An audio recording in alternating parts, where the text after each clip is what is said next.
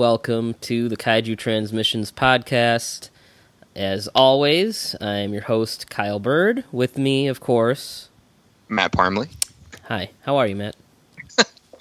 I am good. I've had a week, but we can, we got other cool things to talk about today.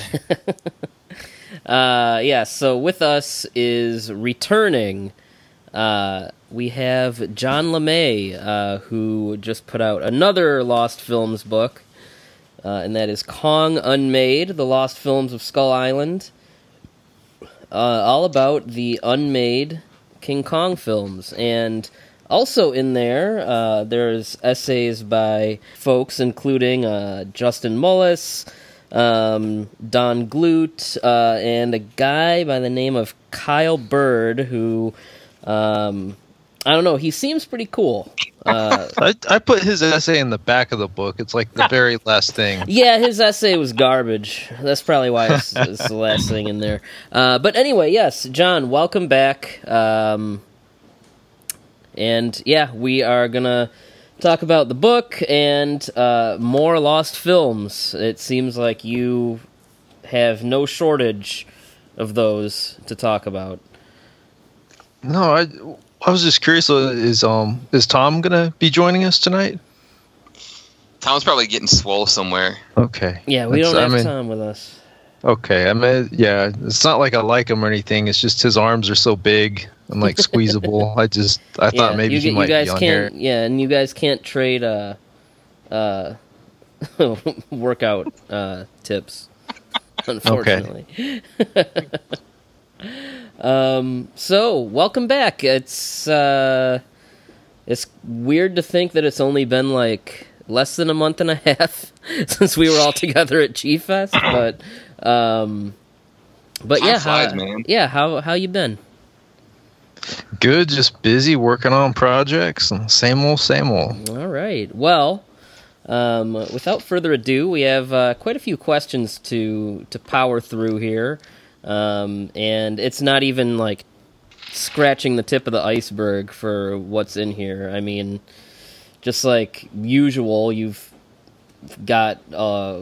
packed this thing with all kinds of stuff that we're going to get into. So I guess I'll start by saying, what made you choose King Kong as the subject for your third Lost Films book? I should mention, for anyone who doesn't know somehow at this point, in addition to writing the Big Book of Japanese Giant Monsters, Volumes 1 and 2, you've also written the Lost Films, Terror of the Lost Tokusatsu films, and now this one. So this is your third Lost Films book. So why Kong, and why now? So it's funny. It didn't actually start as a Lost Films book.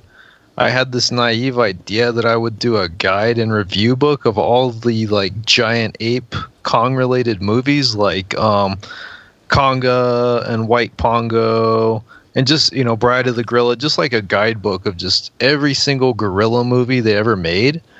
And I eventually realized, first of all, I don't think there's enough maybe to do a full book, and second, those movies, a lot of them really suck, and to actually watch them all the way through was complete and total torture. Like White Pongo was horrible.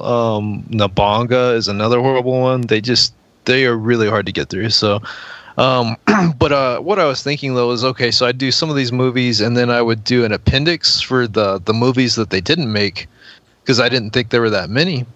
And as I started to research that, I realized there's actually quite a few unmade giant ape movies, most of which starred King Kong. Some of them didn't. And I realized there's actually enough to do just a Lost King Kong, movie book, kind of like I did with, Godzilla and Gamera. And the really great thing about King Kong is all the information is actually in English as opposed to Japanese. So that made it a lot easier. Okay. That actually ties into my next question is, how long did the research portion for the book take? How long did it take you just to write the book in general? And then you kind of mentioned this, but I mean, I'd imagine you have to set a chunk of time aside just to watch all of these movies. What was that process like? Yeah, watching the films was the most difficult part. Thankfully, a lot of those old ones were like only maybe an hour and 10 minutes long or less. And some of them I actually did enjoy. I don't want to make it sound like I hated all of them, but like Yeti, Giant of the 20th Century, I enjoyed actually. But no, the research process again went a lot quicker because, again, all of the information was in English. I got it from Brigham Young University. That's where Marion C. Cooper donated his papers after he passed away. And it's really convenient how this works. You just contact the university over email, you pay them X amount of dollars, and then they send you digital scans of everything that you need. So I had all these letters that like Marion C. Cooper would write to his lawyer about ideas he had for King Kong sequels and King Kong comic books, and just the original King Kong script was in there. It was called The Beast, just all kinds of stuff. And again, because I didn't have to translate it, went a lot faster. I had a lot of fun doing it. I want to say the bulk of the work was done within about 4 months. And then, like you said, watching the films for the appendix I did was probably the lengthiest portion, or the most time-consuming portion of it. Okay. Byrd told me his favorite of the bunch is Ape, by the way. Ape isn't anyone's favorite anything. Okay, so it seems then the Marion C. Cooper papers, was that you would say your primary resource? Yeah, I didn't know they existed until later, but they were an absolute gold mine. For instance, like I'd heard about a project called Space Kong, and I thought it was just made up, but it was actually Marion C. Cooper's idea, and it was in his papers. So that one was a comic book where Kong is in space, right? Oh yeah, okay. So it's Space tied Kong into the comic book. No, so what it was is this idea is presented in a letter to Cooper's lawyer, Charles Fitzsimmons. They're talking about a company that wants to do a King Kong comic book, and Cooper says, well, I have this idea that it would still be a sequel. They go off into outer space and crash land on this planet, and the planet has dinosaurs, and it has like another version of King Kong on it. And then I think it was Fitzsimmons, the lawyer, said, well, I think that would make a better film. Let's not give the comic book people that idea. Let's try to make that into a film. And then Cooper liked that. And so it would have been around 1969. Cooper was thinking about, let's do a King Kong sequel in space. That would have been crazy. I think it's for the best that one didn't happen. I mean, we would enjoy it. Us, the guys who were born after it came out, we would love it. But the people who were I don't know, in their 30s, who had seen the original Kong and watched this remake in space would have hated it probably. And imagine if someone tried that now. That sounds like an asylum movie. And not as a cartoon or anything. Like a big budget Kong in space. Yeah. Yeah. So I want to pivot to Byrd for a minute, because you did write an essay for this book, The Road to Kong, Making the Lost World. Was John as difficult to work with as they say? Is that John's the person hard to work with? Yeah, he's a nightmare to work around. Thank you. Yeah, thank you. Let me ask you this: How did you select the essay content, and then just talk about what was in your essay? Talk about the Lost World and as Kong. Far as how I don't even remember. John, do you remember how I got involved? I mean, it came out of just a natural conversation, and I think I suggested something, and then John said well, why don't you write about the Lost World? I feel like that was 10 years ago, even though it wasn't. But do you remember how that came about? That sounds about right to me, and I'm like you. It seems like it was 10 years ago, even though it was probably exactly a year ago right now. Yeah.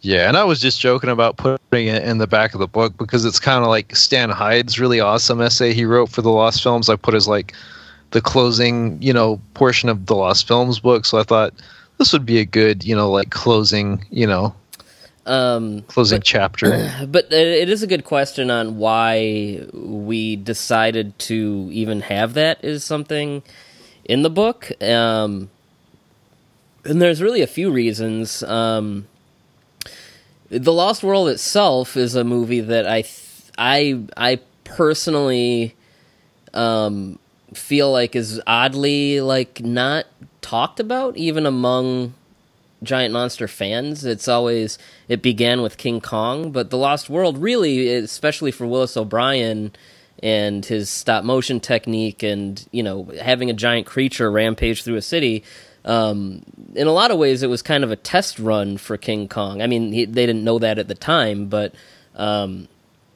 so it's really, that's kind of where I kind of trace back the whole genre of giant monster destroys a city.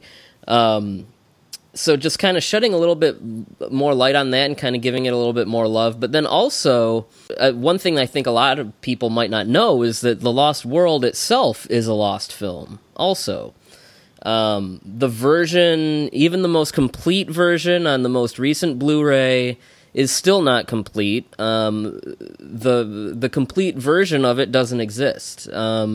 What we have now on the most recent Blu-ray that came out a couple years ago is the most complete version that could be constructed from various elements from different collectors, because what had happened was back in the early days of movies, I mean, they weren't cultural artifacts like they are now. They were just not really thought of as things that are going to go down as these big pop culture things or anything. And so when talking movies started to come into style, they wanted to do a sound version of The Lost World. And so, I mean, in the early days of film, we're talking like very early days of theatrical motion pictures, they were like, okay, we're going to do a sound version. We don't need the old one. Burn it. And so the original Lost World doesn't exist. And what we have now, you might be able to say is close, but that version of the movie doesn't exist, probably won't ever exist the way that it was seen theatrically. So that in itself is a lost film. Same with Willis O'Brien's film before that, Ghost of Slumber Mountain. That exists in about an 8-minute reel. It was something like 30, 40 minutes, but all we have now is more or less about 10 minutes. And so I go into the making of both of those films in this essay, and also there's a lot of history in The Lost World that, I think is still kind of outdated in what gets passed around. Mostly Willis O'Brien and his contemporary that he did Ghost of Slumber Mountain with, Herbert Dolly, for years and years and years and years, I mean decades, the narrative was that Dolly was kind of the villain in Obie's life, and he had O'Brien's name removed from Ghost of Slumber Mountain just out of spite, and he was trying to take credit for his work, but there's a lot of kind of legal papers and stuff that were found in Dolly's archive that kind of show that, O'Brien kind of, wasn't an angel either. Dolly left him in charge, and when he got back, O'Brien's name was on the program as a producer, and Dolly and O'Brien already didn't work well together, and so on and so forth. He basically kind of put his name on it when Dolly was gone, handling some other things.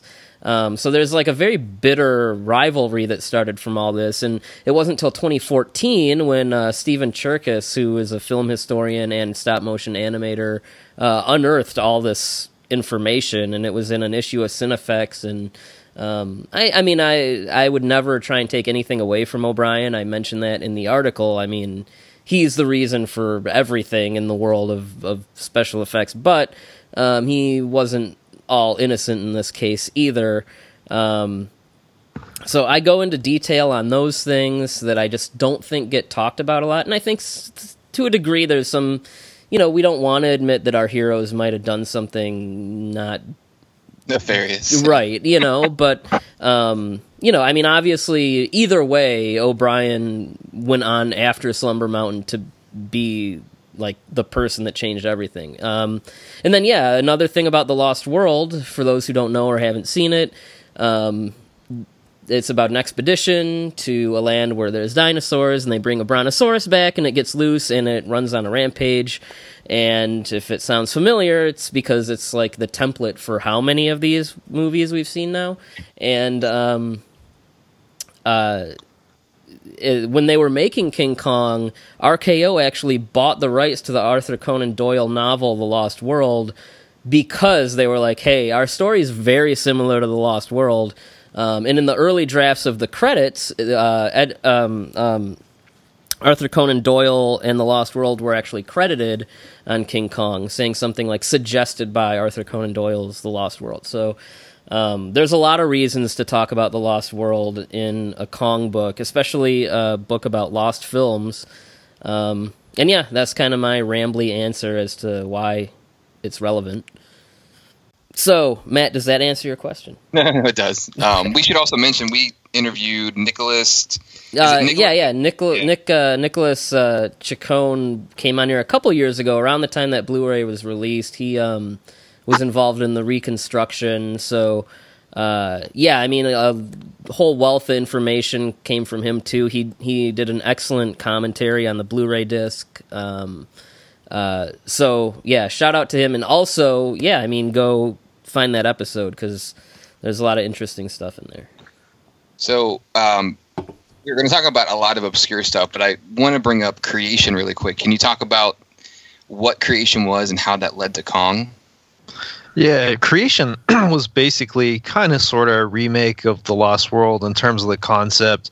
It would have had the same director, Henry Hoyt. I think he was the Harry Hoyt. Harry Hoyt. Yeah, I'm going by memory now, which is dangerous.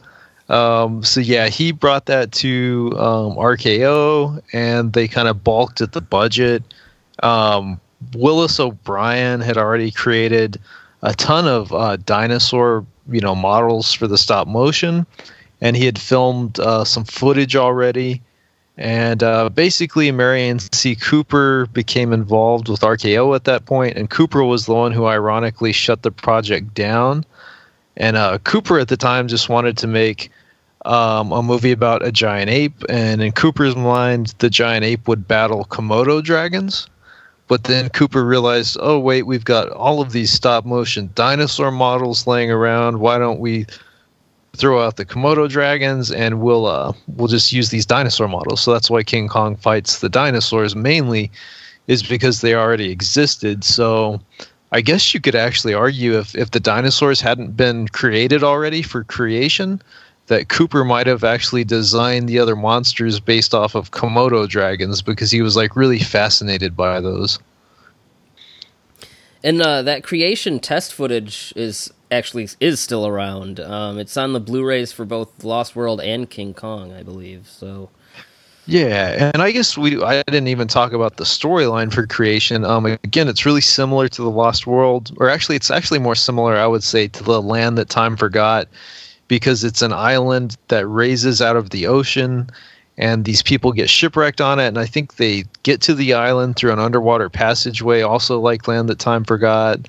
And their submarine gets stranded, and they need to fix the radio, which again is similar to Land That Time Forgot. Their submarine is stranded, and they're trying to refine some crude oil to get it working again in that case. So I really would have to think that Harry Hoyt had read The Land That Time Forgot and was kind of stealing from that, maybe, or maybe he just had the same ideas. But to me, those two are very similar stories. So I know we mentioned earlier you were able to look at the Beast, the original script for King Kong. So tell us about that original draft and how it differs from the final product. Sure. So Kong is still basically the same. What's different is there's two different parties in terms of the human characters. In the Finnish King Kong, they're all on the same boat, and they're all under the employ of Carl Denham. So in the Beast, you've got two different ships. You've got a boatload of convicts that are being transported across the ocean. I don't remember why. And they have ship trouble, and I think one of the prison guards makes it out on a lifeboat with some of the convicts, and I think he has like the warden's secretary with him, and her name is Trixie, and she's basically the Ann Darrow character.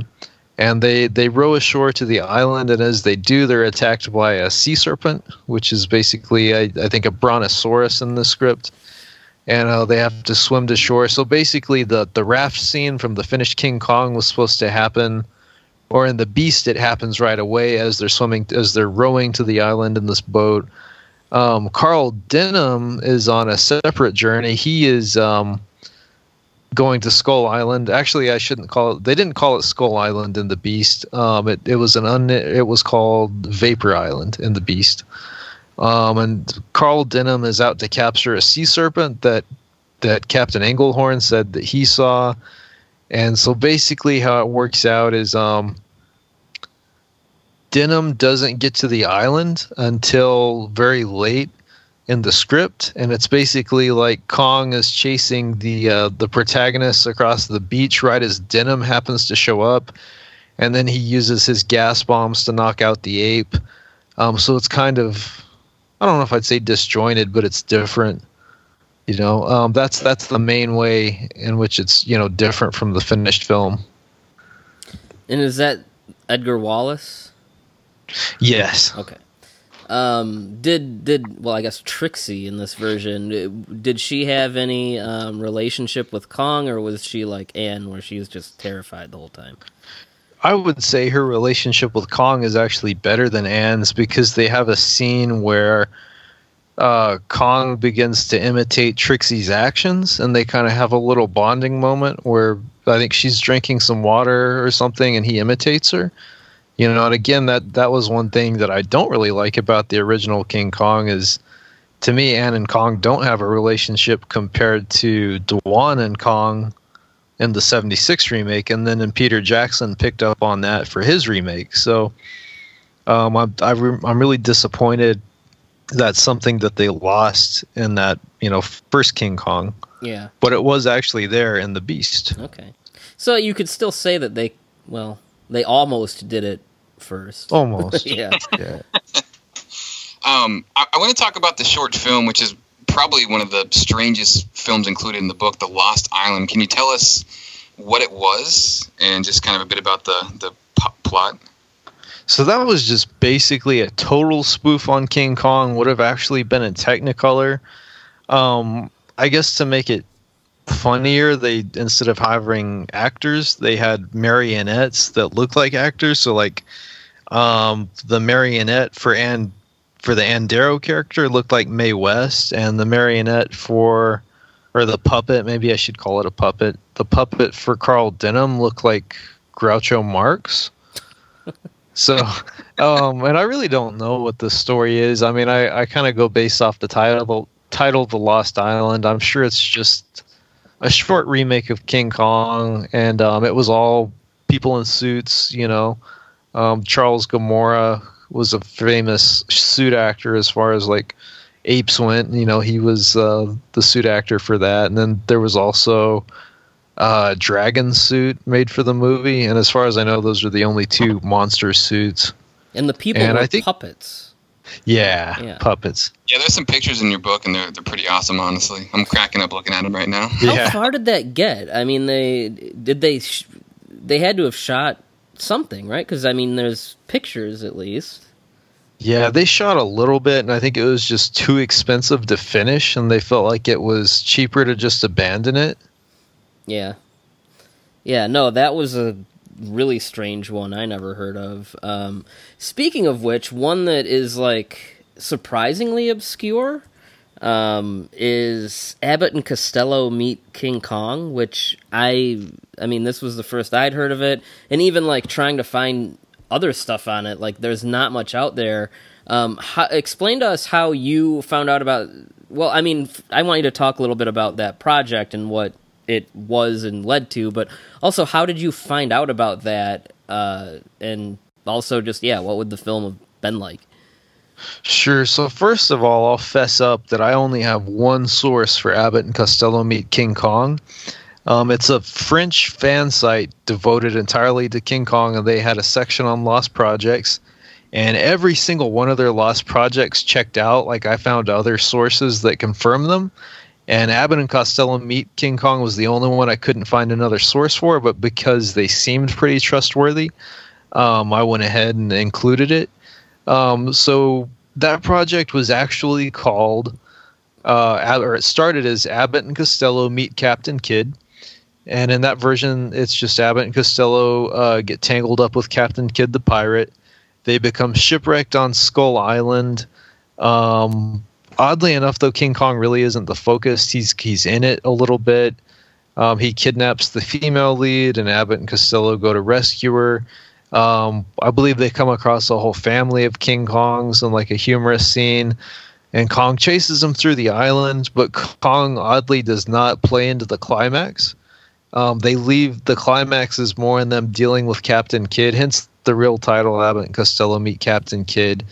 At some point, they decided it was too ambitious of a project, so they decided, let's do Abbott and Costello Meet Captain Kidd by itself, and that was actually produced in the 1950s at some point. And they decided to make Abbott and Costello Meet King Kong a separate project. And when it was under that title, I unfortunately don't know how the story changed before it was abandoned.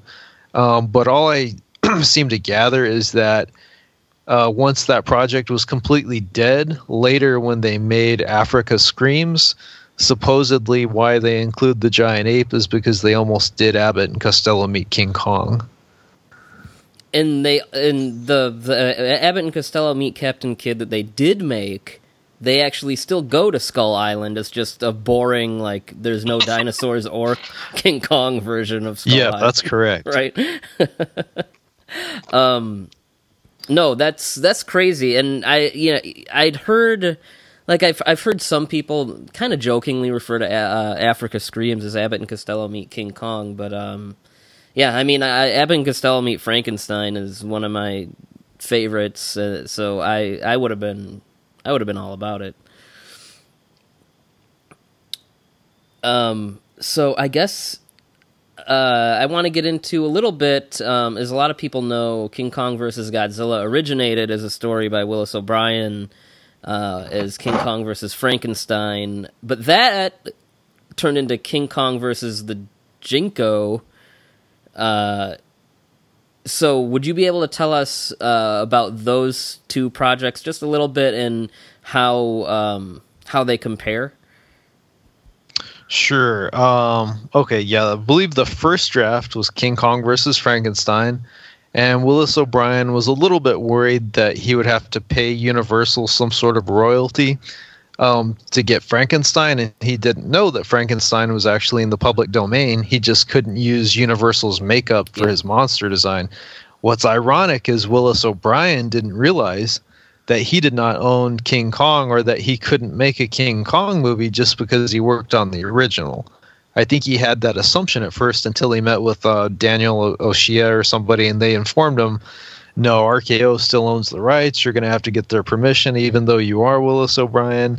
And so I believe that's when he went to John Beck, and John Beck, I think, got George Worthington Yates involved, and he retitled it in the second round, I think, King Kong versus Prometheus. Mm-hmm. And then for some reason, they came up with this King Kong versus the Ginkgo, and that's Ginkgo uses all the same letters that are in the name King Kong. So it's, I still think King Kong versus Prometheus is much better. But they're all basically the same. I think the big difference is the first two drafts have Carl Denham, and the final third draft does not have Carl Denham for some reason. Something I think is interesting is that Willis O'Brien in all of his treatments for King Kong versus Frankenstein, he totally retconned Son of Kong, which he did not like. In Son of Kong, Skull Island sinks and disappears forever, but in King Kong versus Frankenstein, Skull Island still exists, and not only that, the backstory is that right after King Kong fell from the Empire State Building, he was still alive, and Carl Denham smuggled him back to Skull Island in secret. And then years later, there's this mad scientist who's a descendant of Dr. Frankenstein, and he stitched together a giant body out of big elephants like rhinos and elephants, and it's kind of this humanoid monster. And he brings it to San Francisco, and then Carl Denham thinks, well, we'll display Kong alongside of it, and then they both get loose and they fight, and something that I think a lot of people don't know is that at the end of the story, the two monsters climb the Empire, or not the Empire State Building. They climb the Golden Gate Bridge, and they have their fight on the Golden Gate Bridge, and it's actually pretty similar to the ending of King Kong Escapes, where they fight on Tokyo Tower. So I've always kind of thought that since Toho at one point had the script for King Kong versus the Ginkgo or Prometheus, I kind of wonder if that idea stuck in their minds and that carried over into King Kong Escapes later. Yeah. Well, the idea of a giant Frankenstein monster definitely did. Yes. So from Frankenstein to Prometheus to the Ginkgo, does the monster he fights change at all, or is it just in the title? Because I don't know what a Ginkgo is. I think it's the same every time. And something else really interesting I want to bring up is that it's totally possible that Toho, as they were producing Frankenstein Conquers the World, and they had their giant Frankenstein, it's totally possible that they were actually thinking of doing King Kong versus Frankenstein in 1965, because there's a magazine that says, I think it was Monster World #7 said that Toho was going to produce King Kong versus Frankenstein next. And I know it could just be like a mistranslation or a rumor, but I mean, Toho had the rights to King Kong for 5 years. So when they bought the rights for King Kong versus Godzilla, it gave them rights until 1967 to use the character. They just never used them again until King Kong Escapes. So it is actually a very real possibility that Toho almost made King Kong versus Frankenstein later on down the road. Yeah, that's pretty interesting. And I mean, as the book gets into Toho, I mean, I guess Lost Films and Kong Unmade both kind of go into the many, many attempts Toho has had through the years to try and get Kong back, and now, thanks to Legendary, that's where we are. Yeah. But I gotta confess, though, I mean, doesn't part of you feel a little bit bad about that? Because, like, just the way John Beck screwed Willis O'Brien over so bad. I mean, a lot of people don't know this. I mean, first of all, I mean, it's one of many things that just horrible that happened to O'Brien's career. But, I mean, his wife even said, that having that project pulled away from him and turned into King Kong versus Godzilla may have contributed to what killed him. His life was full of career failures like that, and this one just seemed to be like the final thing where it was just like, he didn't know what to do. Yeah, and Marion C. Cooper, I didn't know this until I looked through his letters. He actually tried to sue Toho for producing the film. He hated it so much. It's just he didn't have clear legal rights to King Kong. I know, it's crazy. Like, I mean, the whole thing with RKO, Willis O'Brien, Marion C. Cooper. I mean, Cooper and O'Brien are like they're the two people that were like arguing over who has the rights to the character, and then the guy that made all the money from this project is the guy that had nothing to do with the character. And it's really pretty sad, and yeah, I mean. Part of me feels a little bit of like, it just feels like conflicted about the fact that like, yeah, King Kong and Godzilla, because of this and because of Willis O'Brien being like stabbed in the back hardcore, like those two franchises are always going to be like tangled up together. And it's like, the guy's next year he's going to be doing like backflips in his grave You know, yeah, you can't help but feel a little bad. I mean, Matt and I are probably going to get way into O'Brien's career in a later episode because, yeah, you have to. But it's full of just awfulness and sadness. Bumming hard, Byrd. Bumming hard right now. Yeah. I'm gonna pivot to something that's totally insane. Mario Bava's Baby Kong. Can you just go into the background for this? So what's funny about Mario Bava is apparently Dino De Laurentiis wanted Bava to be his special effects technician on the King Kong remake. And I don't know if this was prior to him working on Baby Kong or after he got the idea for Baby Kong, but I mean, either way, Baby Kong was another one of those movies born out of the hype for the King Kong remake. And it's another one I think it's for the best that it didn't get produced. I mean, some of these movies I can look at and be like, yeah, that would have been a flop if it had come out, but like guys like me and you would enjoy it. But like that's one where like if it got made and I watched it, I can just imagine myself being like bored. It kind of got made. I mean, Konga does exist. It's basically the same. Yeah, it's similar to Konga because it's a chimpanzee. It's a baby chimpanzee that gets a growth formula based out of a plant, just like Konga. Only he stays as a giant baby chimp, and he has like a little boy that's his friend, and then it's kind of sad because he dies in the end. And I don't know. It's I don't know. I think that one's another one that I'm glad that one didn't get made. And I don't usually say that very often. I am a Bava fan, but I'm not such a fan that I know all the years and what his films were and where they line up, but chances are whatever he did instead was a much better use of his time. Yeah. Let's talk about the Legend of King Kong. I mean, probably the most infamous of all of these, which was Universal's aborted remake. Just because, Universal and Paramount both thought they could make a King Kong movie that got into a huge, crazy rights debacle that is still confusing people to this day. But yeah, what was their take on it like? Well, first of all, I think it's funny because they always say it's not what you know, it's who you know. And Dino De Laurentiis knew the owner of the General Rubber and Tire Company, which owned RKO. And he had that direct connection with I forgot what his name was, but that's partly why his version won out. And Dino also offered him more money. But yeah, Legend of King Kong. I think most King Kong fans wish it would have been made in place of Dino's version.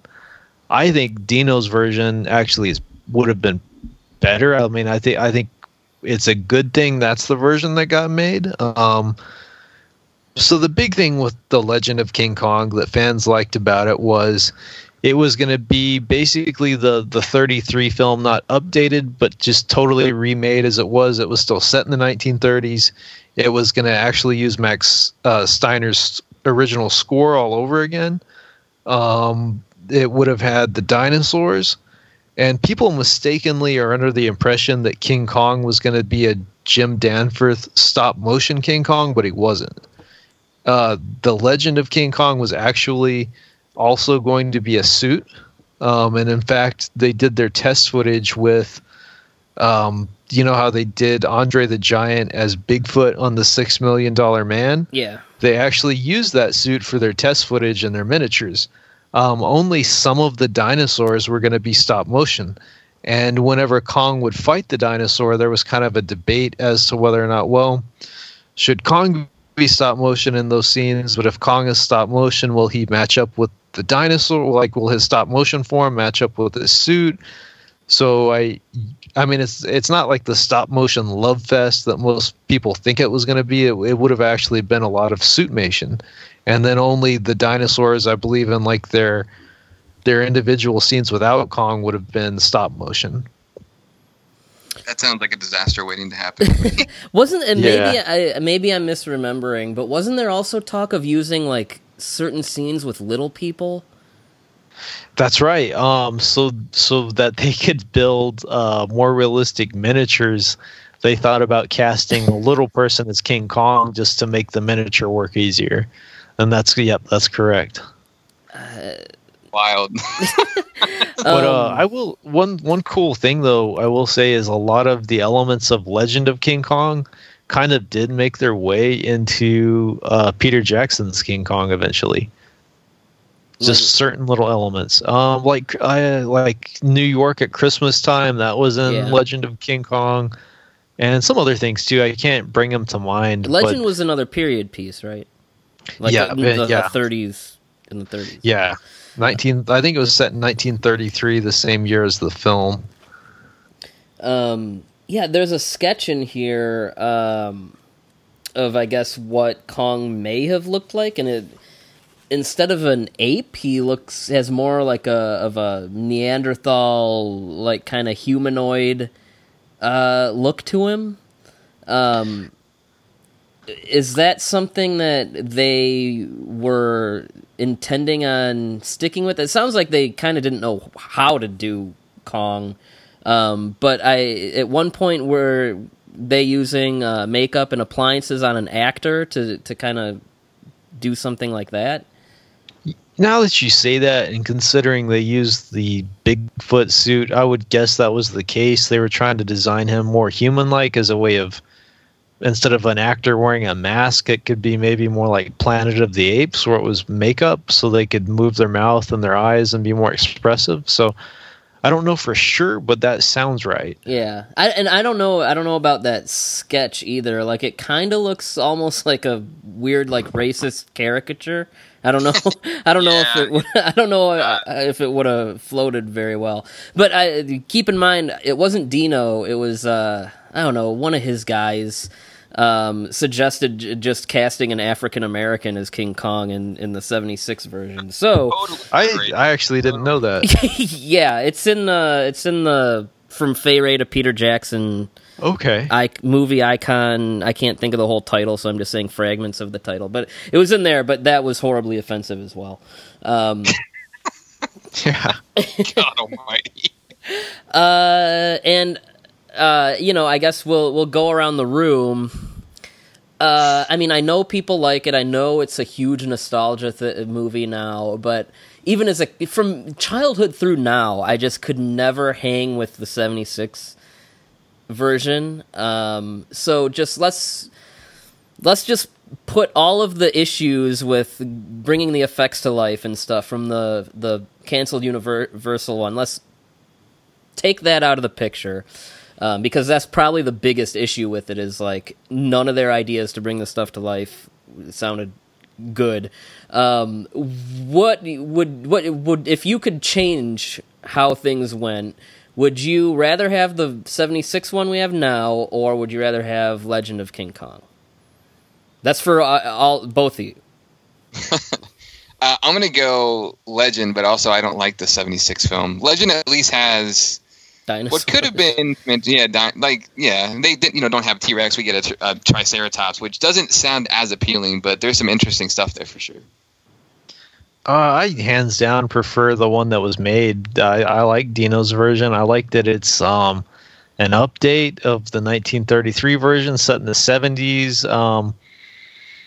I actually feel like, this is a weird thing to say, it's almost better without the dinosaurs, because I don't know, I was always like, how is this giant ape on the island with the dinosaurs? What's the backstory to this? I almost felt like Dino's version was simpler, and it was more focused on Kong and his romantic interest, So I think from a story perspective, to me, that one's better. I think I'm going to join Matt with Legend, just because, like, I get that they wanted to make the stuff with Dwan and Kong, like, push that up front. And, I always appreciate trying to, develop characters more, but it just didn't, it's a movie where just not a whole lot happens. It's just, I always feel like nothing's happening. And I feel like this version, there would at least be, like, a lot more interesting, crazy set pieces. So I'm going to go with Legend. Matt, we're breezing through these questions, so I'm going to throw a curveball in here. So you have Don Glut, who is a writer, filmmaker, and he does some essays on his early fan films, Tor, Son of Tor. I was just wondering, have you seen any of those yourself? I want to. I'm embarrassed to say I haven't, and I want to say some of them are available on I Was a Teenage Movie Maker or one of those, and I just haven't found a copy yet. But I definitely want to see them. Yeah, for those who don't know, these were probably, as far as my understanding of fan films, these were probably the first, I guess, high-profile fan films I learned about. I remember reading about them in G-Fan. Like, Son of Tor had, like, Tor is, like, his version of Kong, but it also had, like, Godzilla, Gorgo, the Giant Behemoth, the Beast from 20,000 Fathoms, all in this little stop-motion fan film. And that was back when, like, we still didn't know what Godzilla versus the Wolfman was, so we didn't know. Yeah. So we didn't really know that was a fan film. So this is, like, the first, like, kind of, like, high-profile kind of fan film that I heard of. And I can't say much because it was so long ago, but at G-Fest, then called G-Con, in 1997, Don was there, and he showed Son of Tor. So I've seen it, but I'll be damned if I could tell you anything about it. I mean, this is 22 years ago, and it's like a short little fan film. So, I mean, my memory is extremely hazy. I'm sure if you were to put it in front of me right now and I watched it, I'd be like, oh, I remember this. But as it stands, I have no idea. I would not be able to tell you what it was. But yeah, it was interesting, and it was kind of cool that I forgot all about those until I saw that he contributed that stuff. So that was just a little tangent that I wanted to throw in there just because it's interesting history, especially now that fan films are like a dime a dozen, and half the time it's just people playing with Bandai toys. Well, you know, saw a lot of that at G-Fest. But like these are the ones where it was like someone really making their own stop motion models and, you know, doing all that stuff themselves. Speaking of guest contributors, one I do want to ask you about is the Filmation animator, Robert Lamb. He did a piece about Kid Kong, which was a canceled cartoon series from the 80s. And not only that, but he contributed a wealth of art and all kinds of information for this book. So, first of all, how did you end up tracking him down and getting him to do this? And secondly, just tell us a little bit about that project. So Robert was like a dream come true because, okay, so I hear about the project Kid Kong, and I'll tell you what the details were on that later. But to talk about Rob, I just found the artwork somewhere, so I did some digging for Rob Lamb, and he had his own website, and he actually included his email address on that. And I sent him an email and asking him about the project and telling him what I was doing about Lost King Kong projects. And gosh, such a nice guy. I think what it was is I was asking permission to use one of his images that was online, and he did me one better, and he was like, well, you can use that image, and I'll give you, to publish for the first time all of these images that aren't online, that haven't been published anywhere before. So all of those images that are in the print copy, I should mention, you only get the images with the print copy. That's why the Kindle copy is so cheap. There's no images. So if you want to see Rob's artwork, you've got to get the actual print copy.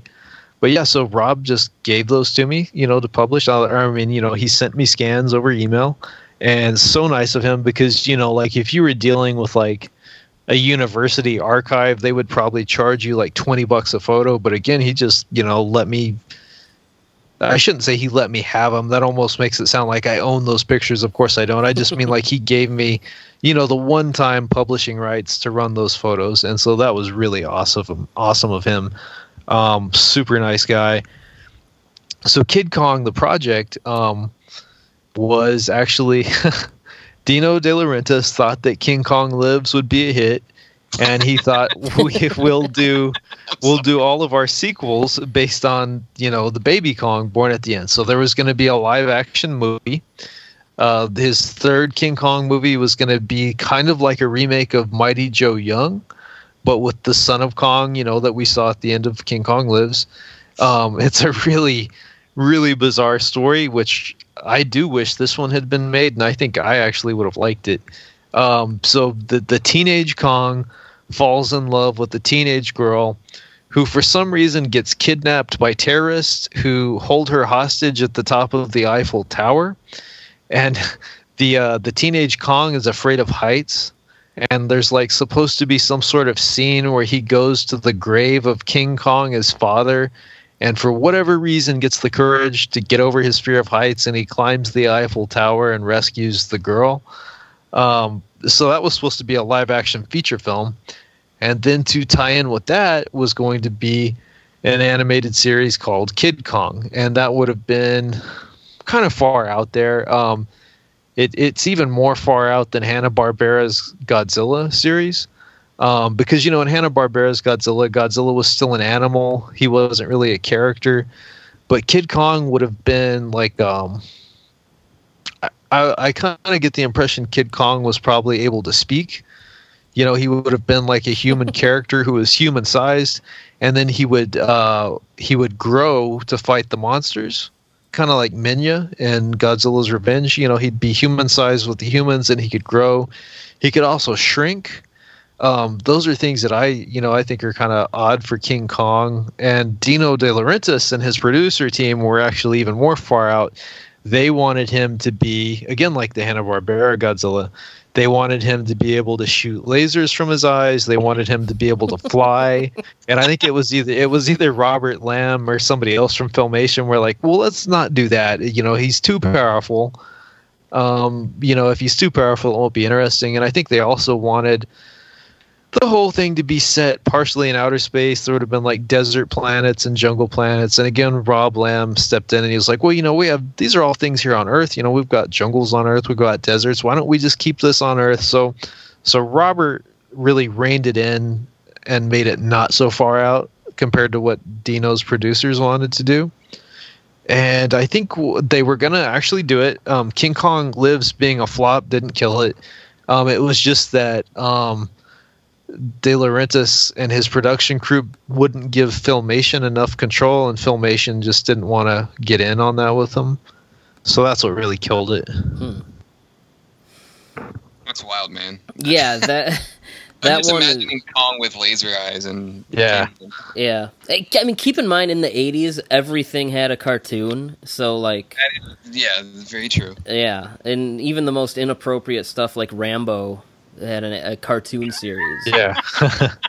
Cartoons and cereal. There was a cartoon and a cereal for everything. Yeah. But yeah, I never heard that was even something that was in consideration until now. So yeah, it sounds like he just went above and beyond in providing you every piece of information and all the artwork you could want. Absolutely, yeah. That's really cool artwork, by the way. Yeah.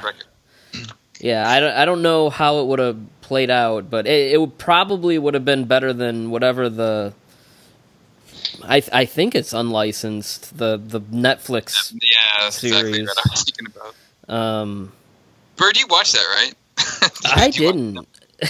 I watched one episode, and it was as bad as we're making it sound. Yeah, so. John, did you try King of the Apes at all? There's a blurb in your book, but I think I decided that since I was only reviewing the bad movies, I wouldn't also review the bad TV series. That was a wise decision on your part. Yeah, because I tried it, and it was.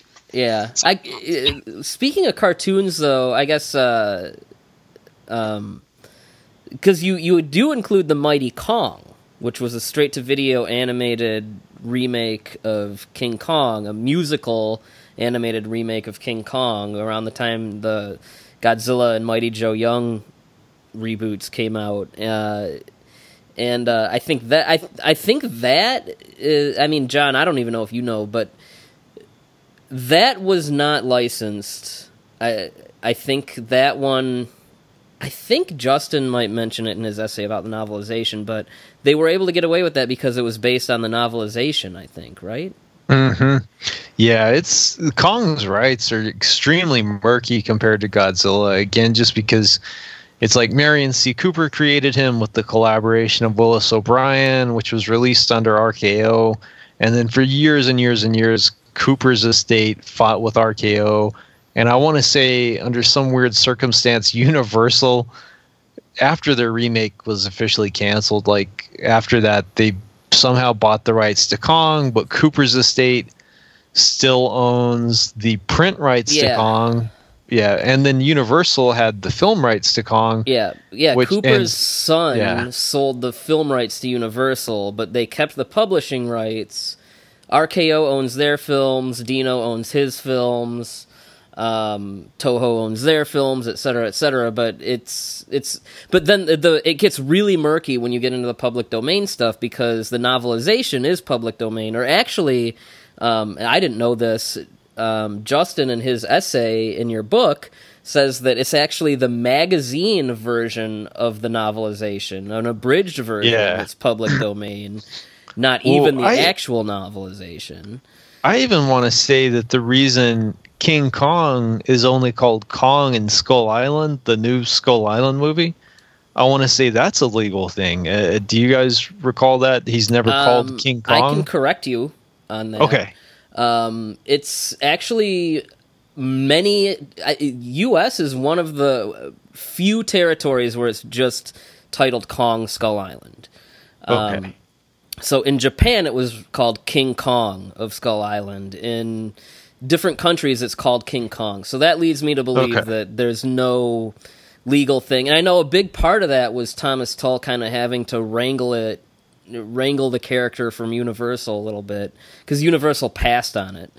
Not only that, though, but a lot of the merchandise has King Kong on it. Like I have on my shelf, I have the Funko Pop figure, and it had the Skull Island, like the movie logo. It says Kong Skull Island, but the character name and bio was King Kong. So they're square. Okay.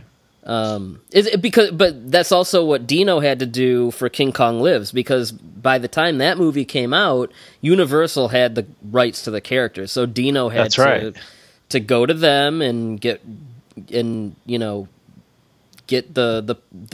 rights to use the character and make King Kong Live. So it's the same thing with Skull Island. That is a common like theory, and I think it's just, we do everything in shorthand. I mean, and it's Kong Skull Island, King Kong Skull Island. That's just too many words. I don't know.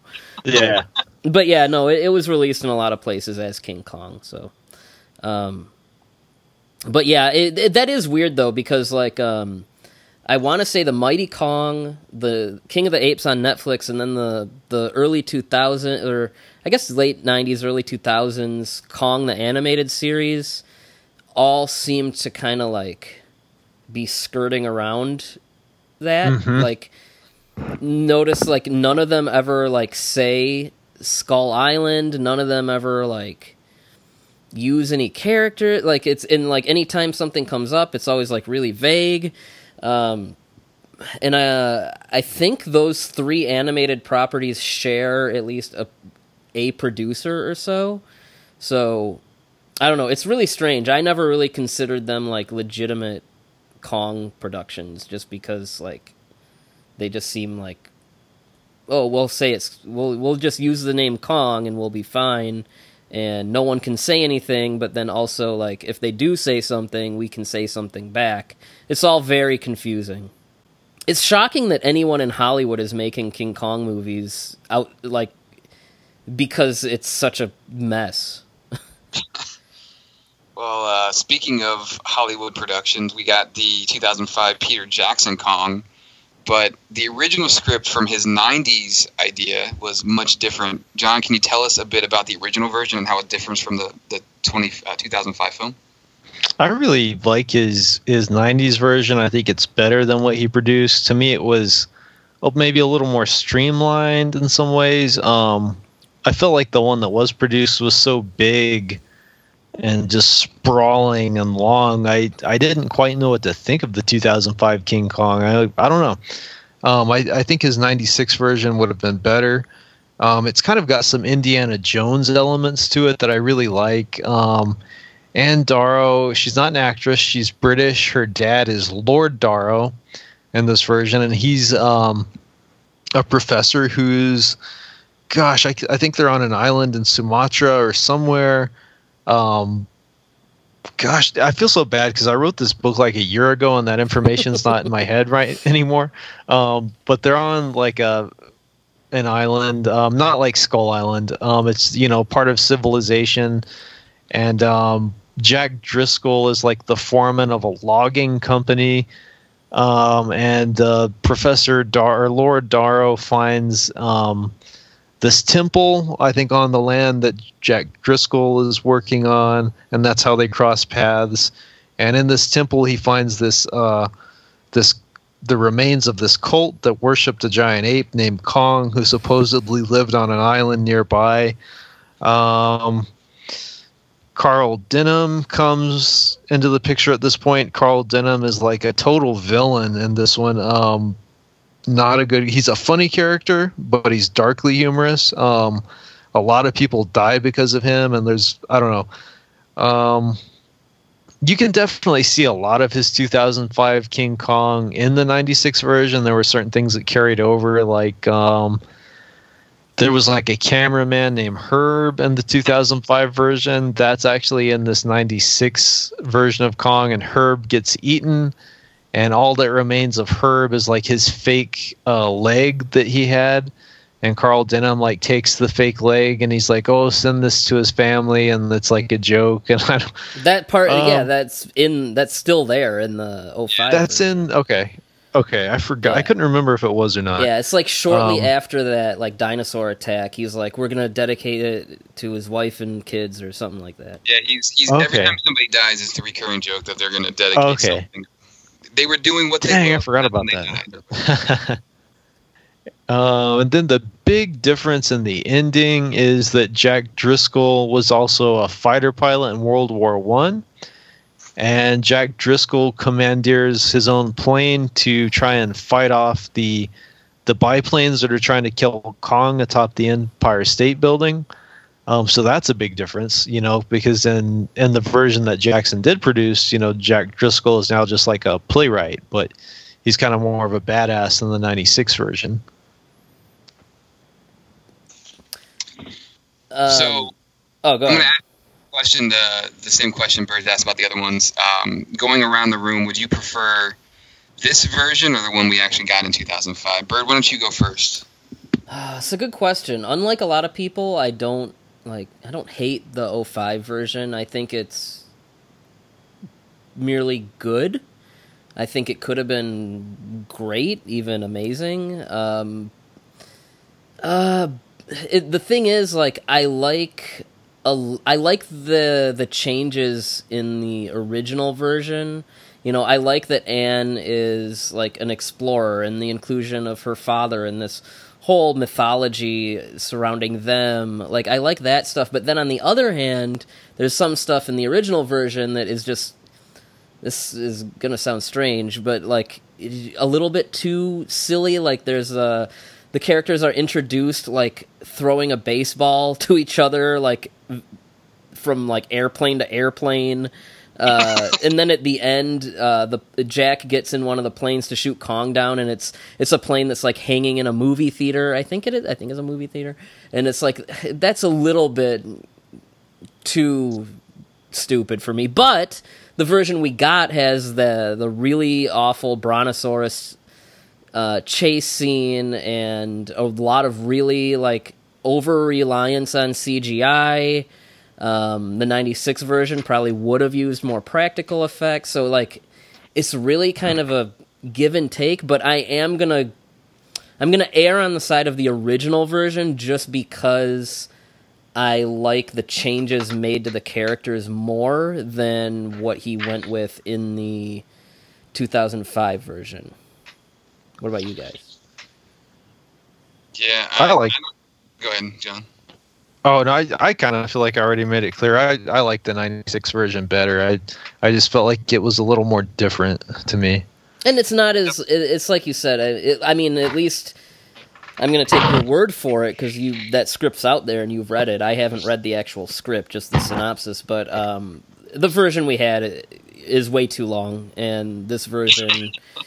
You don't like the extended version, Byrd? This version didn't take a whole hour to get to the island, Yeah.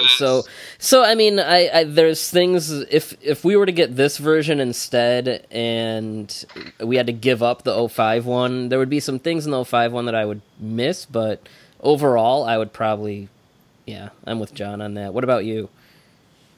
Yeah, I'm probably going to lean on the 05 version, but like this one seems a bit like overly violent when he takes like a tree and shoves it down the dinosaur's throat and like it rips out the back of their skull, which I'm just imagining the crazy amount of. So Jackson's, I have one of his excerpts from the script in front of me, and the way he describes things in his script is just hilarious. He has, this is literally Jackson, his writing in the script. This is what it says. Kong rampages after the natives, stomping on them and biting their heads off, in a scene that not only gets a PG-13, but is praised by the MPAA for its sensitivity. Like how he's mocking the MPAA in his Well, have you seen his early movies, John? No, I haven't. Oh my god, they're insane. I mean, you would never think he's the guy that made Lord of the Rings and Lovely Bones. Dead, I mean, Dead Alive is insane. I was gonna bring up because I was curious. Like I was kind of surprised Dead Alive doesn't get a mention in your book. Do you know why I would think that? No, I haven't even heard of that. All right. I'm going to blow your mind. Okay, Dead Alive is his third feature. Think like Evil Dead 2, like on crack. For a long time, it held the record for the most blood in a movie, like thousands of gallons of blood. Incredibly gory. Imagine an incredibly gory Looney Tunes skit with zombies. Now. The reason, in addition to Peter Jackson being the director, I was like, I wonder if this is going to be mentioned anywhere in the book, is the prologue to the film. The movie is about like these guys who are on an island, and they take this like rabid monkey from the island, they take it to a zoo, and it bites the main character's mom, and that's what starts a zombie outbreak. But that island in the prologue where they acquire the monkey is Skull Island, complete with natives wearing similar garb to in the 33 movie. I mean, so even in his early career, Jackson's like showing love to King Kong, which I think we know now is obvious. It's his movie he's obsessed with, his favorite movie. And then in his remake, during the scene where the skipper in maybe it's Jack, I don't know, he's delivering exposition early in the movie, and they walk past the crates of the animals that they've hauled from Skull Island, and labeled on one of those crates is Sumatran rat monkey, which is the monkey that caused the zombie outbreak in Dead Alive. There you go. Also, at the end, his mom turns into a gigantic zombie. So, technically, it's a giant monster movie. We can make it happen, Bert. We can talk about it on this podcast someday. I'm just saying. So that's your homework. Go watch Dead Alive. Okay. Everyone should watch Dead Alive. Well, yeah, that should have been your homework even without the King Kong connection. But yes, now you have a special purpose to watch Dead Alive. I feel shame. For shame. Hey, you do enough work finding things people don't know that every now and then we're allowed to know something before you, okay? Yeah. Well, between you and Kevin Dierendorf, like, we have enough material to keep this podcast running for like an eternity, basically, just because of all the stuff you guys I know. I don't. One thing I found interesting, I don't even know if you can answer this, but in addition to King Kong projects, your book also covers, as it should, Mighty Joe Young projects that didn't get off the ground. So, there was a remake and a sequel and then a crossover with Tarzan at one point. But I found it interesting. There was a TV version, I guess, that was pitched, and they couldn't do it because Dino had blocked anyone from making a Mighty Joe Young movie. Yeah, that was really interesting. How did he do that? Like, can you do that? The guy is just so rich. I think what it was, he didn't necessarily block it. I think he bought the remake rights to Mighty Joe Young just with so nobody King else Kong. could compete with him. Basically, that is a dick move, right there. Yeah. But the funny thing is, people did still compete with him because you had Ape, you had Mighty Picking Man, and a few others. So, but again, I think Queen Kong and I think Ape, he managed to suppress those for a while. Didn't he? So honestly, he was doing everybody a favor, though. Let's be real. Yeah. Luckily, Mighty P. Kingman got out there safe and sound. That's all that matters, okay? Yeah, that movie, The Gym. Yeah, it's great. I think far and away that's the best of the Kong me too. rip-off movies. No contest. But yeah, no, that was just super crazy to me. It's like if someone wanted to make like a Superman movie, and then they're like, okay, well, you can't make a Captain America movie while I make my Superman movie. Like, yeah, what? Who are you? What? One that I was weird is the Neil Marshall prequel. Was it Blood of Skull Island or something? Yeah, Skull Island, Blood of the Kong. Yeah, and remember... it was going to be pirates get shipwrecked. Yeah, I remember hearing about that, and that's the one where like they give an origin story where like the natives are like they're like experimenting on the apes, and that's what makes them into like King Kongs, I guess, right? I don't remember if that was in that or if that was in the Skull Island comic series that they made. I just don't know. I have the book in front of me. But... Okay, I just looked on my book too, and what I've got is that the natives have been using unique local plant life as a kind of DNA-enhancing drug, to breed huge gorilla guardians to protect them from the dinosaurs that also live on the island. Yeah. Okay. I don't like that. It's another. What's the deal with like Konga had the plant serum, and this has the plant serum, and Baby Kong had a plant serum. Why is everyone ripping off Konga? I actually like Konga, but why is everyone doing that? I don't know. I don't know. I don't like. I like when he's like a mysterious thing, and like it's like, what is he? Why is he? I don't know. He's just a crazy species that lives on this island. No one knows why.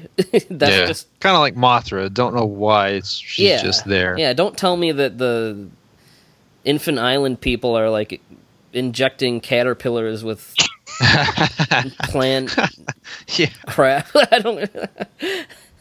So I don't know. I'm okay with that.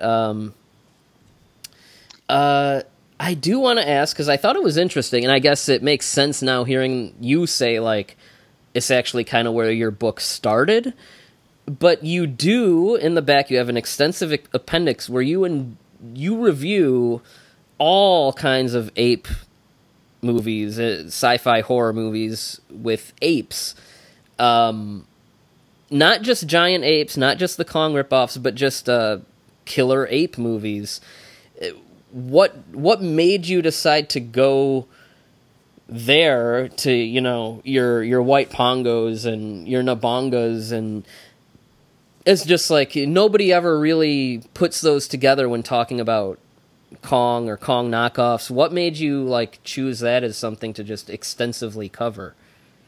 Exactly what you just said. Nobody ever does it, because I have all these books on King Kong, And pretty much all of them, they just fawn all over the 1933 King Kong, and then they talk crap about all the sequels. They talk crap about the Toho Kong movies. They talk crap about the De Laurentiis remakes, and they don't even mention like Konga and Queen Kong and Ape. And like, I wanted to have a book that, like a King Kong book that actually discussed those and discussed their connection to King Kong, how they were made. Like, I was just shocked that no other authors had actually taken the initiative to do that, you know, because like if you like King Kong, you've checked out Konga, which on the note of Konga, Herman Cohen, the producer, actually paid RKO $25,000 to rip off King Kong's name. So yeah, he bought the Konga, rights to make that. Yeah, so it's like he didn't really buy the rights to like remake King Kong exactly, but he bought the rights to exploit the concept. You know, so Konga is sort of a legitimate King Kong spinoff in a weird way. Kind of how when they made King Kong, what they did with The Lost World. It's like, well, we don't want to get sued. Yeah. So let's buy the rights.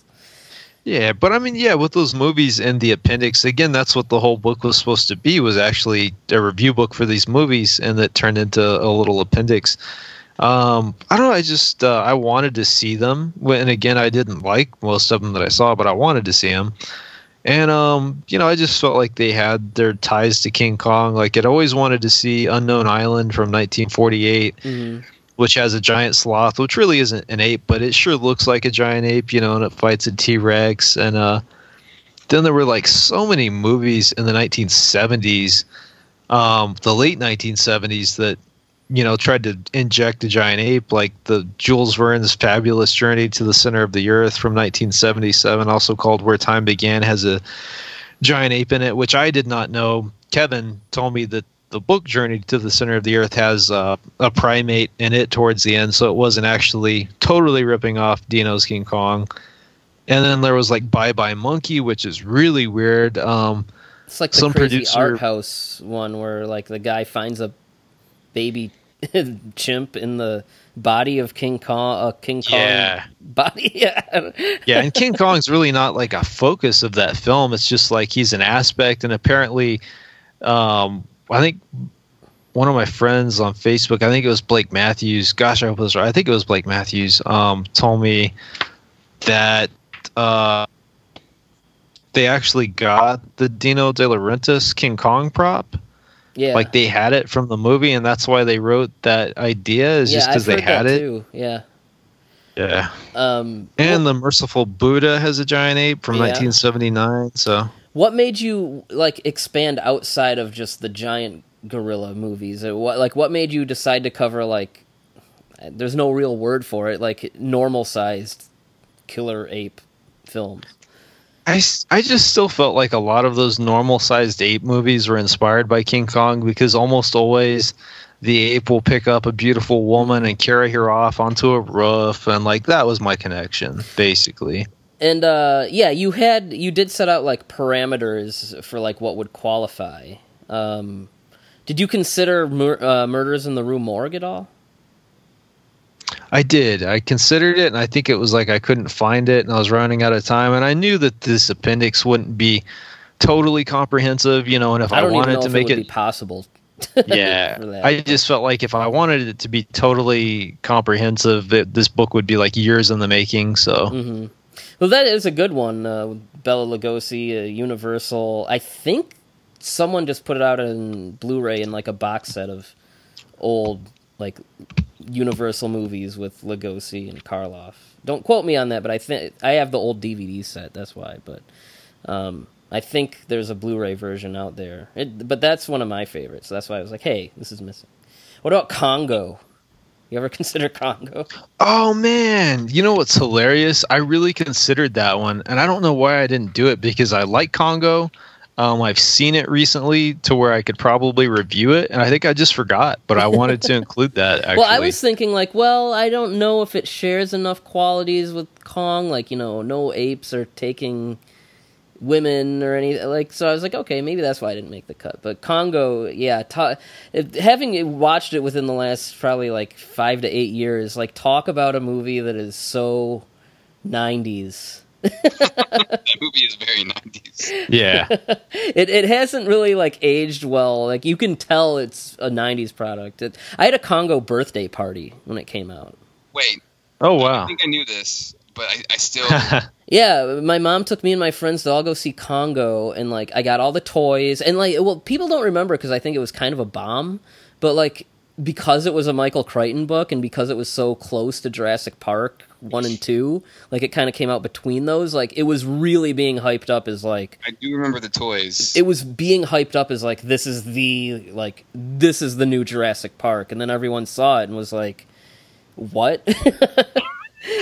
But no, I remember getting the toys. I remember going to the theater and everything. I must be the only kid out there that had a Congo birthday party. Oh, I want to correct something real quick because I feel really bad. Blake Matthews is one of my really knowledgeable Facebook friends, but it wasn't Blake who told me that. It was Eric Hurd. So, yeah, so I just wanted to clarify that. Yeah, Eric Hurd was the one who told me that the Kong prop was in Bye Bye Monkey. So Eric is a huge Kong fan, gave me a few really good corrections for future editions. Okay, so if anyone finds out that that's not true, don't go after Blake. Go after Eric. Yeah. Not that I would have any reason to not believe that, because I've heard that information myself. So of those, I guess our listeners are, if they haven't seen all the giant ape stuff, they're going to at some point probably if they're interested. So to kind of pull them out of that, okay, thinking about all of the non-Kong ripoff giant ape movies that you review, so your human-sized killer gorillas, or if you could pick maybe 2 or 3 that you would say like, okay, people need to go watch these if you're a fan, what would you say are like the best ones to check out? I don't know that people need to watch them, but I like Trog. I like Trog because if you like Hammer, it's got some Hammer stars and it's got kind of a Hammer atmosphere. Schlock was funny. Yeah, John Landis. By John Landis. Yeah. That was funny, and that just recently got released on DVD and Blu-ray. Gosh, but what do you need to watch? That's hard to say. Those 2 were the first 2 that came to mind. I really like the title, King of Kong Island, but the movie sucked. But it was a cool title, Oh, you know which one? Okay, The Gorilla from 1939 is actually really funny with Bela Lugosi and the Ritz brothers. It wasn't painful to watch because I actually found it very fun, like an old Abbott and Costello movie.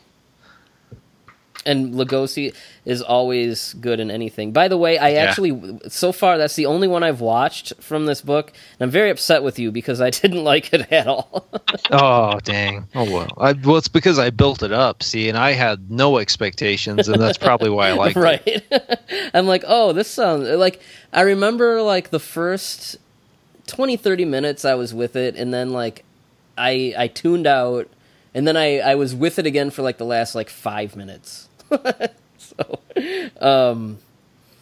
there's a lot of movies in here that, I think because it's like a regular sized ape, people, in this fandom would probably look over, but there's some solid stuff in here. The Ivory Ape, one that you gave some pretty high marks to is Shikari, the Indian version of King Kong, basically.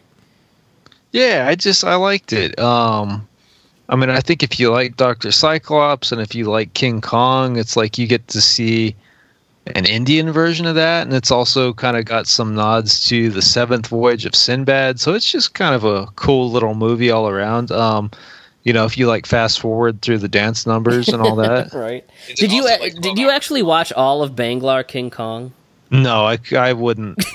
You can't pay me enough to do that. I just needed to watch parts of it, and I was like, okay. Yeah, it's... Wow. Matt and I talked about it. We didn't watch it, but we did bring it up on our Kong ripoff episode we did, like, before Skull Island came out, and, like, I think it's It's got about as long, maybe longer. I don't know. I think it's longer than Peter Jackson. Yeah, that's what I was going to say. It might be longer than the Peter Jackson King Kong. I don't know how that was possible, but they did that and added dances and songs, so that just... It's hours and hours and hours long. But yeah, like there's like compilation videos on YouTube of like, I don't know, all the quote-unquote best scenes, and like that's really all you need to watch, probably. Yeah.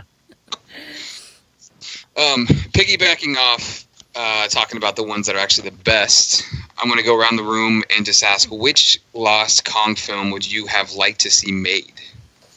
So, John, I'm going to start with you. Okay, since I like the Dino Kong, for some reason, I'm going to do a couple just because we actually didn't talk about the 3 that I really wanted to see get made. Number 1 is King Kong versus Orca. Yeah. I found like a really awesome fan synopsis of King Kong versus Orca online. And I like the original Orca. The fan synopsis is that Charlotte Rampling's character from Orca is part of the team that's trying to revive King Kong after he falls off the Empire State Building. And then they're transporting him back to Skull Island, and Orca, hates Charlotte Rampling's character. And so Orca like chases King Kong's boat, and like he damages it, and then they have to set King Kong free to like protect them from Orca. And it probably would have been a little bit better than the shark fighting ape, but like I don't know, it's just too cool of a title. It's funny. I just glanced over at, this is pure coincidence, I just glanced over at my DVD shelf, and my copy of Kong 76 is in a 3-movie pack with Orca and Congo. Yeah, I have that same one. That's crazy. But yeah, okay, but no, if I had to pick one, actually the one that I think would have been like maybe beneficial to the franchise, I think it would have been really cool, is The New Adventures of King Kong from 1933, which is where it's not a prequel and it's not a sequel, it's like in between. It's like a side story set during the events of the original King Kong. It's basically Kong's voyage to New York. The Venture gets damaged off the coast of another mysterious island. And these sea monsters start attacking the crew, and they're like, wow, these sea monsters are so terrible, we're going to turn Kong loose to fight him.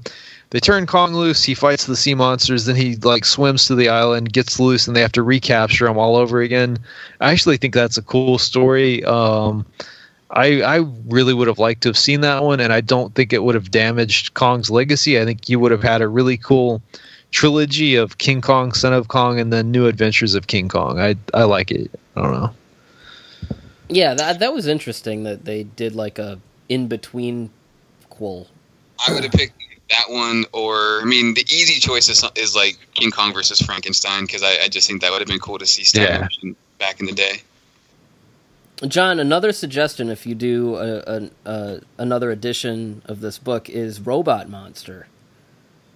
I thought about it. That's one I thought about. And then speaking of other editions, Justin Mullis sat in with me on my panel, and all I remember is he had this mind-blowing cool factoid, and I was like, oh, thanks, Justin. I have to do a second edition now. And now I can't remember what it was that he said that was so awesome. Well, never mind. Yeah. All right. I have to write this stuff down immediately when I hear it to remember. Right. So. And you can include Dead Alive in the next one. All right. Yeah. Matt, if you had to pick something. I already answered this question. Can you hear me? Yeah. Yeah. Like I said, I like the New Adventures of King Kong, and the obvious choice would have been something like Kong versus Frankenstein. I mean, another stop-motion Kong made by, basically the original people behind the first film is perfect to me. So, yeah. I mean, I would Willis O'Brien's Kong versus Frankenstein, or whatever title you want to reference it under, would probably be my top one. I don't know. I feel like that's probably kind of a cliche answer, but another one that I would have liked to see. We didn't really talk about any of the Japanese stuff, probably because we've talked about it on other podcasts. But King Kong versus Ibera. I mean, I guess I don't know. Is that a cop out? Because that's basically what we have. Yeah, it's just Godzilla. It's like they just took a Sharpie and crossed out Kong and wrote Godzilla. Yeah. You know. But you know, seeing Kong interact with Mothra would have been cool. Maybe we'll get to see that. I don't know in the future, but. Also, I don't know how well they would have been able to pull it off effects-wise, but 1991, the Godzilla vs. Mechanicong, where they go into Godzilla like Fantastic Voyage and prevent him from like melting down. Mechanicong like injects him. That one always kind of piqued my interest. And I mean, yeah, Toho wanted to do a King Kong vs. Godzilla 2, but it sounds like it's a lot like the first one. They just like reverse the roles a little bit. What is interesting about that, though, is that script does mention that Godzilla is unconscious and presumed dead, and that. Are they gonna like make his body into a theme park? Right? Yeah. Well, even. John, did that carry over into the first drafts of Godzilla vs. Mothra also, where it was Godzilla's body that was the theme park attraction? Exactly right. Yep. Yeah, because, I mean, the characters assume he got killed in his battle with Kong, so... Yeah. But, yeah, I mean, another Toho Kong with a better suit would have been awesome. I don't know if the better suit part had any chance of happening, but yeah, those are mine. And then yeah, there's some that I'm glad we didn't get, but yeah, Frankenstein and Godzilla vs. Mechanicong are my two. And then I mean, geez, I mean this book has so much content. We didn't talk about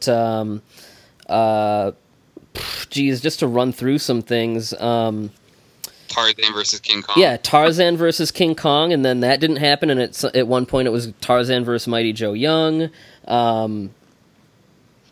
Baboon, which was a movie about a Yeti that Willis O'Brien was trying to do, and at one point Carl Denham was going to be a character in that, so it would even have some crossover with Kong. The Korean movie that... I guess now exists, but nobody's really seen it. Space Monster Wing Magui. Yeah, I mean, there's so much content in this. I mean, it's really jam-packed. If anyone out there already has John's book, The Lost Films, which covered, you know, Godzilla and Gamera movies that never got made, like, this is about as dense. And yeah, there's so much stuff in here we didn't even mention. So it is well worth your time. Very comprehensive. It's a great book. Yeah, and it's a brisk read. But it's good stuff. So John, what can you tell us? What you're always writing. Always. So, yeah. So what can you tell us about things that you have in the works and things that people can keep an eye out? We want you to be able to plug anything you have in the making. I had a weird past couple of years where I would start a book and then I'd get an idea for another book and I'd start that one and take a break from the other one. And it's kind of just so happened that like I've finished all of them at once, so I'm going to have to actually space them out. But my first one that should come out within the next month is it's not a film book, it's a cryptozoology book. And it's called Cowboys and Saurians, as in like cowboys and dinosaurs. So it's all about these old newspaper articles from the 1800s where people claim that they saw dinosaurs. So if you're into cryptozoology, that'll be out. I've got a book finished. I'm just waiting to get it edited. It's called Writing Japanese Monsters, as in like screenwriting. And it really details the creative writing process as far as these films went, you know, because I just thought it was interesting that we've got a book, you know, an English language book on Eiji Tsuburaya now by August Rigoni, and then we've got an English language book on Ishiro Honda by Ed and Steve, and I thought it would be really cool to do a book on the writing process and the writers, you know, like Sekizawa and Kimura And so this the writing Japanese monsters, I would hope will be out sometime in 2020. Again, because it's done, but I want to get it edited and get some information in there. So hopefully, we look forward to that. I did another one at the same time as that called Editing Japanese Monsters, which is about all the different cuts of the existing films, like Godzilla King of the Monsters, Kozilla, Tokyo 1960. Every single cut that existed that I could find, I actually watched and I compare them. And that one I'm not done with, but it's already like 600 pages, so it's like a monster. I don't know when that'll be done. And so then lastly, this December, I should release the second edition of the Lost Films. And to be honest with you, I didn't have to do a second edition. I had enough new material. I honestly could have done a sequel, but I didn't like the idea of a sequel. I wanted it all to be under one roof. So like, if you think it's just got a few minor tweaks, it doesn't. It's got tons of new content. A lot of that is thanks to you guys. Like, you guys were the ones who turned me on to the 1998 Daimajin remake. That's covered comprehensively. Gamera versus Phoenix, I actually got the novel for that and translated it and read it, so that's in there. Just tons and tons of new content. Nice. So again, should be out in December. You are a writing machine, my friend. And we're gonna have to have you on for that in the dinosaur movie we always talk about, Monster Birds thing. Yeah. You guys promised to do that at G-Fest for my birthday. You said we could record that podcast finally. We will. You just need to stop writing a book every 5 minutes, and we can finally do it. Well, and obviously we'll have you on for those other books, the writing and editing books. Before we head out, though, for John, for you and for anyone listening at home that might be interested, Dead Alive is on YouTube in its entirety. Amazing. Go watch it. And yeah, I can't recommend it enough. And we're coming up on Halloween, so it's a good watch. So that's part of everyone's homework. Also, buy the book, because there's a lot of stuff in there. And can we end the whole if Godzilla loses, we're going to freak out thing? Because who cares? That's my final word. Yeah. I wouldn't care if the MonsterVerse just continued with King Kong, because I don't really get what the rights are right now between Toho and Legendary. So, I mean, if we can't have Godzilla, I'd be totally cool with King Kong, Well, these movies need to make money, too. Yeah. Which, who knows what's going to happen with the next This whole, breaking even thing, if that, is not... I'm not sure if it... It may not have, they're... Yeah. All right, well, John, it was a blast. It's always fun getting you on here and catching up with you and talking about whatever crazy things you're uncovering out there, doing the work the rest of us are too lazy to do. So, thanks again. Thank you, guys. Thanks, John. All right. Good night, everybody. Thank you for listening to the Kaiju Transmissions podcast. Please take a moment to rate and review us on iTunes, Podbean, and Stitcher. Make sure to subscribe for all the latest episodes. You can also check us out on Twitter at KT_podcast. You can check us out on Instagram and Facebook at Kaiju Transmissions. And you can email us at kaijutransmissions@gmail.com if you have any questions or comments. And we will see you next time.